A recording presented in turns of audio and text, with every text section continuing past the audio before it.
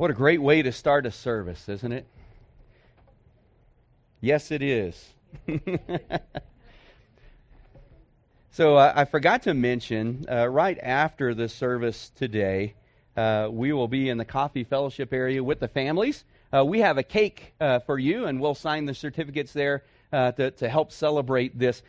I got to tell you, being a parent is probably one of the scariest things I've ever done. There's not really a good manual that goes along with that. There's not really a good way for us to say, all right, well, if they say this, what do I say?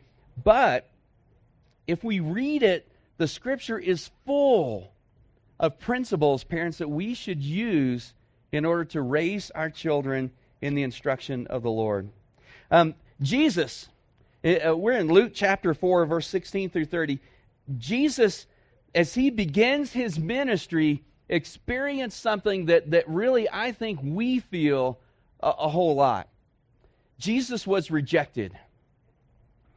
That's pretty hard, isn't it? And what makes it hardest of all was Jesus was rejected in his hometown. Let me read the verse for you, and then we'll unpack it a little bit. It says, "And he came to Nazareth, where he had been brought up. As was his custom, he went to the synagogue on the Sabbath day, and he stood up to read. And the scroll of the prophet Isaiah was given to him. And he unrolled the scroll, and he found the place where it was written, 'The Spirit of the Lord is upon me, because he has anointed me to proclaim good news to the poor. He has sent me to proclaim liberty to the captives and recovering of the sight to the blind, to set at liberty those who are oppressed, to proclaim the year of the Lord's favor.' And he rolled up the scroll and gave it back to the attendant and sat down. And the eyes of all in the synagogue were fixed on him. And he began to say to them, 'Today this scripture has been fulfilled in your hearing.' And all spoke well of him and marveled at the gracious words that were coming from his mouth. And they said, 'Is this not Joseph's son?'" If only the story stopped there. Jesus gets up and he reads from the prophet Isaiah. And what Jesus is reading, he is reading about the coming Messiah. And then Jesus says, "And this scripture has been fulfilled in your midst." What he was claiming was, "I am the promised Messiah." And the people marveled at the gracious words that were coming out of his mouth. Wouldn't that be a great way to go back home? Let's say that you were a new believer and you go back, or you run across a childhood friend, or for some of us it's family, and you go back to family. Wouldn't it be great if we went back and said, "You know what? Jesus has changed my life. He's changed everything. And I want to tell you how you can have a relationship with Jesus." And they said, "You know what? I've been waiting for you to come and tell me that." Wouldn't that be awesome? And so then you shared the gospel and they came to faith in Christ? Well, that's not our experience oftentimes. Let me keep reading. He said in verse 23, "Doubtless you will quote to me this proverb, 'Physician, heal yourself. What we have heard that you did in Capernaum, do here in your hometown as well.' And Jesus gave them some tough words. 'Truly I say to you, no prophet is acceptable in his hometown. But in truth I tell you, there were many widows in Israel in the days of Elijah, when the heavens were shut up for 3 years and 6 months, and a great famine came over all the land. And Elijah was sent to none of them, but only to Zarephath, in the land of Sidon, to a woman who was a widow. And there were many lepers in Israel at the time of the prophet Elisha, and none of them was cleansed, but only Naaman the Syrian. And when they heard these things, all in the synagogue were filled with wrath." Isn't that funny? Jesus begins to talk, and they marveled at the gracious words that were coming out of his mouth. And just a few sentences later, I can't even talk today. Sentences, that's the word. Just a little while later, it says they were filled with wrath. And they rose up and they drove him out of town and brought him to the brow of the hill on which their town was built, so that they could throw him off the cliff. I love this. But passing through their midst, he went on his way. So picture this. Jesus, who began his ministry and began in Capernaum, is healing the sick. Jesus is is really coming out, and it's amazing the things that he's doing. He's casting out demons. He's teaching with authority. He's healing the sick, and he gets to Nazareth, his hometown, and he's rejected. Not only rejected, they brought him to the edge of the cliff to throw him off. Now, I don't know about you. I haven't quite had that experience at home. I haven't had quite that experience with those that I've grown up with. But let me just kind of give you the big idea this morning, and I almost made the first part of this a subtitle. So, rejected, home is where it's hardest. Isn't it?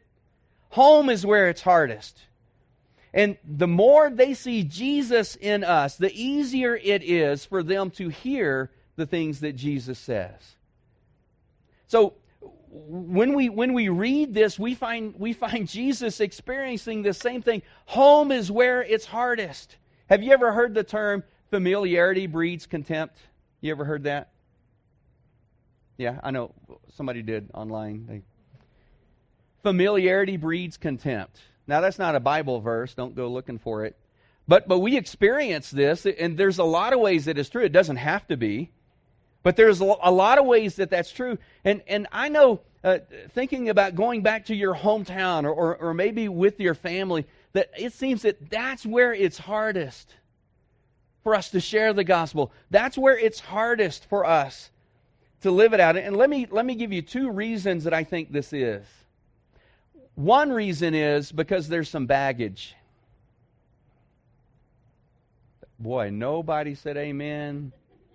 Am I hitting too close to home, or you can't relate to this at all?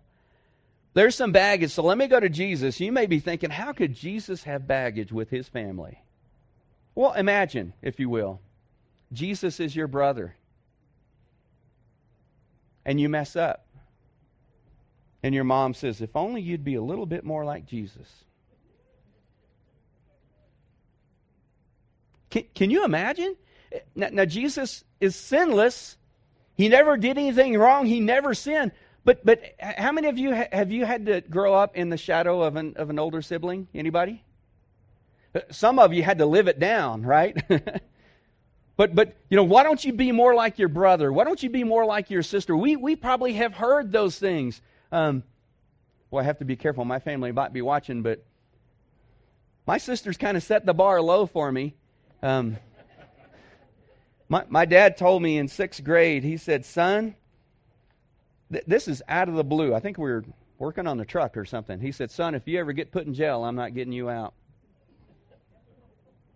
I can probably manage that, Dad, I'm thinking. Don't have to be a brain surgeon or astronaut, just don't go to jail. But can you imagine living in the shadow of Jesus? He never did anything wrong. He was perfect all the time, 24/7, 365. And I don't know. I mean, I can almost hear Mary's voice. For some reason, I hear it with a New York Jewish accent. Why can't you be more like your brother? Why can't you be more like Jesus? I can't. I don't. I'm just supposing. I'm just putting myself in their shoes. I would imagine it would be hard for Jesus' brothers and sisters not to have a little bit of resentment. I mean, you can't live up to that. The bar is way too high. So even I think even in Jesus' family there was some baggage. Some of it is that just the familiarity that he's going back, and they marveled at first and said, "Isn't this Joseph's son?" But I bet you at some point they said, this is Joseph's son. Where does he get off telling us this? I know he's a rabbi, I know, but I remember when he was little. I'm getting to the age where I feel like saying this sometimes. Whippersnapper, where do you get off telling me what to do, And we have that in our families. I think it's hardest at home because we have some baggage. I remember Cynthia and I, when we were first dating, she said, my dad gets along better with you than he does my brothers. And I said, because he didn't raise me. He didn't have to put up with me. We don't have all that baggage. Sure, it's a lot easier. And so one part of the reason I believe that it's hardest at home is we have that. We have a history. We have the baggage that comes along with it. The relationships, and there's no perfect relationship anywhere, but man, when you have a lifetime of relationship, especially with your family, there's history. There are hurts. Some of them are hard to get over. I don't know about you, but man, there's still some things that, I think, we forgive and we try to forget, but it's hard to forget. And so we get back together, and for someone that doesn't know, they see you and they think, man, what is going on here? And you say, well, I almost said my age. There's some history behind this. Something happened. And if only with us, that was all in the past. Our second problem that we have is not only is there some baggage, but if you're like me, we keep messing up. I mean, you're boy, I'm trying not to make this too personal, but your family member calls and you don't call them back. They want you to come visit and you can't come visit. You did something for one family member, but you didn't do it for the other. And, we still have to live with them, don't we? It's really quiet in here. If somebody would say amen occasionally. Home is where it's hardest. That Jesus went back to his hometown and was rejected. And I know for us that, man, it's our family. It's those that we grew up with. I almost dread going back home. Sometimes I was a stinker, and that's a nice way to put it. I didn't meet the Lord till I was 15. And go back, and they want to talk about all those stories, and I have to, they don't get to see me now, and I have to tell them I'm not like that anymore. So home is where it's hardest, but the big idea behind this is the more they see Jesus in us, the easier it is for them to hear what Jesus says, to hear the words of Jesus. Does that make sense to you? We have the baggage, we still mess up. I mean, that happens on a daily basis for us. But the more they see Jesus in us, then the more we tell them about Jesus, the more of Jesus they're going to hear. And that's hard for us. I think that's why it's so much easier to go share the gospel in Panama, to go share the gospel in Nicaragua, to go share the gospel in Ethiopia. I'm just mentioning places I've been. To go there and go knock on the door and you share the gospel with them. And those are good things to do, by the way. We did that partnering together with other groups, and then they would follow up. But that's easier for me because they don't see me every single day. I don't get the opportunity to let them down. I don't get the opportunity to disappoint them. They don't see me stumble and fall. They don't see me lose my temper. They don't see me tell a joke that maybe I should have forgotten long ago. They don't see those kinds of things. But they see it at home, don't they? Anybody ever lose their temper at home? You don't have to raise your hand. If we lose it, that's usually where we lose it. I keep finding it, though. I wished I'd lose my temper and just get it over with. But the people that we're with the most are the ones that are hardest because they see us day in and day out. But the more they can see Jesus in us, then the more they're going to hear the words of Jesus that we speak to them. So let me give you just a couple of things really to help solidify this. So what it means for us is we need to be sure that our faith is a living faith. Does that make sense to you? We need to make sure that it's a living faith, that it's in us, that they see it in us. It's not just something we say, but that they see it in our daily lives. They hear it in our conversations. Even though we might have messed up yesterday, they see that. And let me give you just a couple of ways that they can see that. What it really comes down to, it all comes down to our life. I know of all the ways that I've heard that we share Jesus with people, this is the hardest because we put our lives on display when we do this. So it all comes down to our life. First of all, they need to see that our life has changed. In 2 Corinthians 5:17, Paul says, "Therefore, if anyone is in Christ, he is a new creation. The old has passed away, and behold, the new has come." So the first question we have to ask ourselves is, has there been a change in my life since I have come to faith in Jesus? Has there been a change?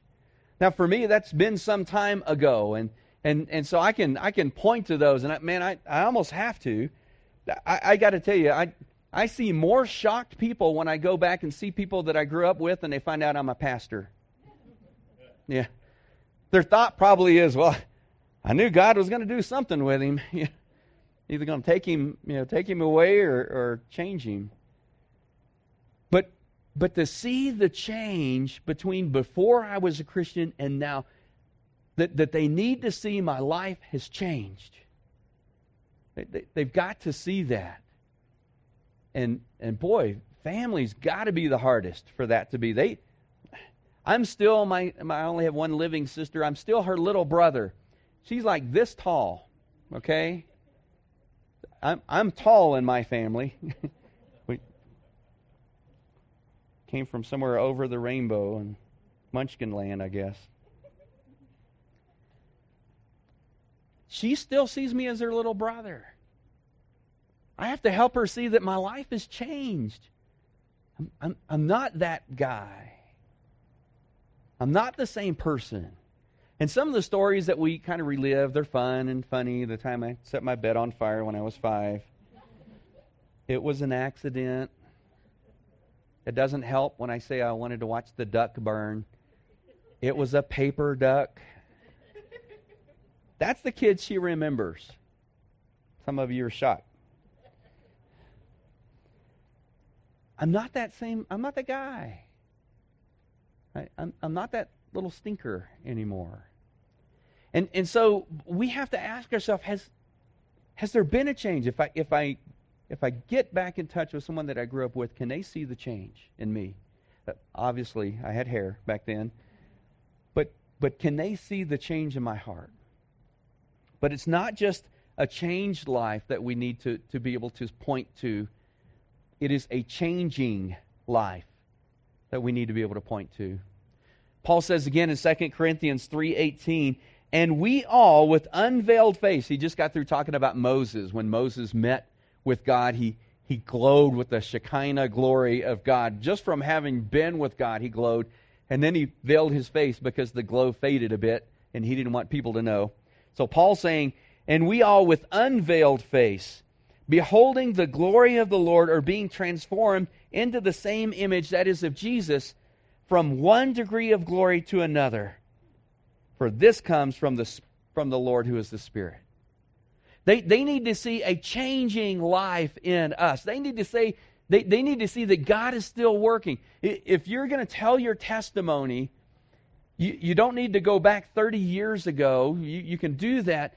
But you need to be able to give a testimony of what God is doing now in your life.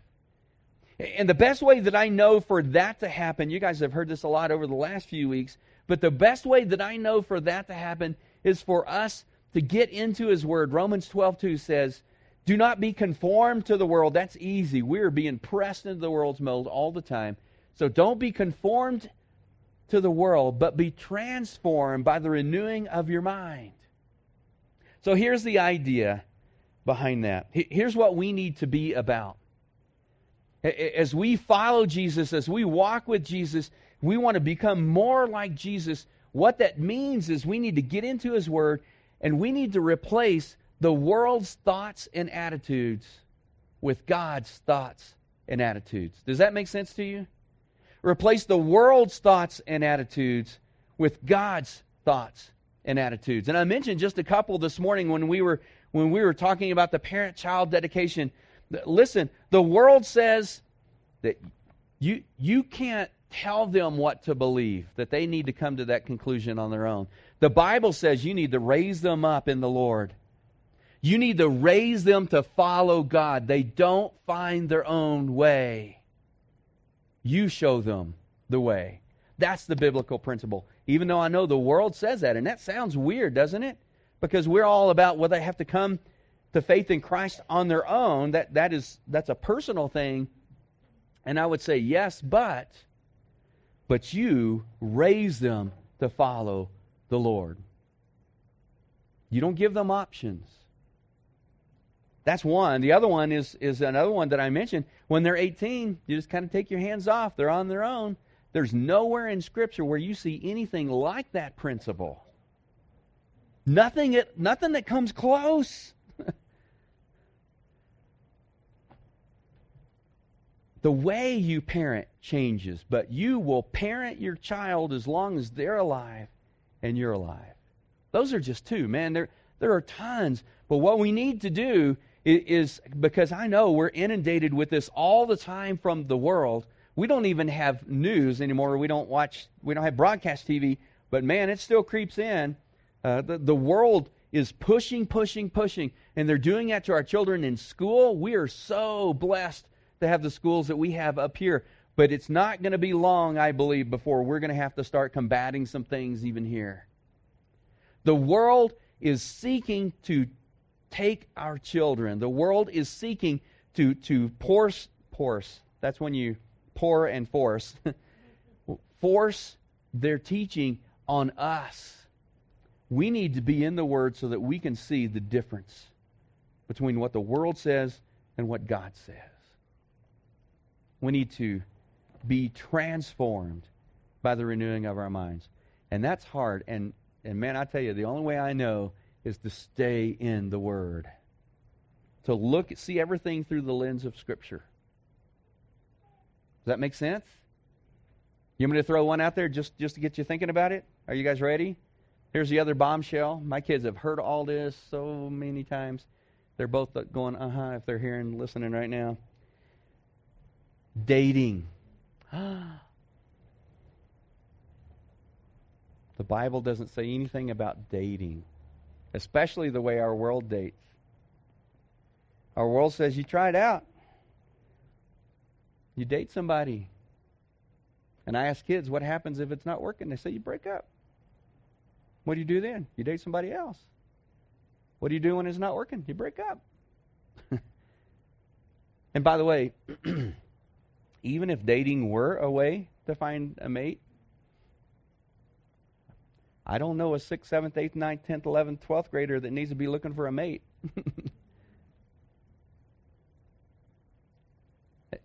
But that blows your mind even when I say that. I said this to a really strong Christian woman one time. She says, well, then how do they find a husband or a wife? And then that's when I smile and say, that's what Mom and Dad are for. But it's not dating like the world. The way the Bible approaches it is totally different. Some of you, I know that you're debating that in your mind. Let me just throw this one thing out here. The Bible never calls you to be in a romantic relationship with anyone other than your spouse. Can't find that anywhere in Scripture. But that's not what our world says. Now, I know some of you teenagers are going to catch your parents on the way home. Then we're not going to do that, are we? That's between you and your parents. But the point is, replace the world's thoughts and attitudes with God's thoughts and attitudes. That's how we change. We're transformed by the renewing of our mind, and that only comes about from God's Word. And I got to tell you, it's hardest at home. It is hardest at home. Parents, grandparents,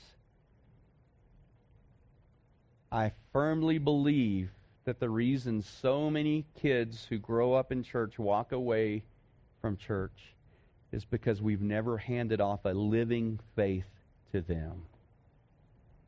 They have to see it in us for them to really believe. Let me pray for you this morning. God, we looked at some hard things this morning. It's easier to send them to school, and it's easier to send them to church and hope that they learn what they learned there. But God, you've given us as parents the responsibility to teach our children and our grandchildren.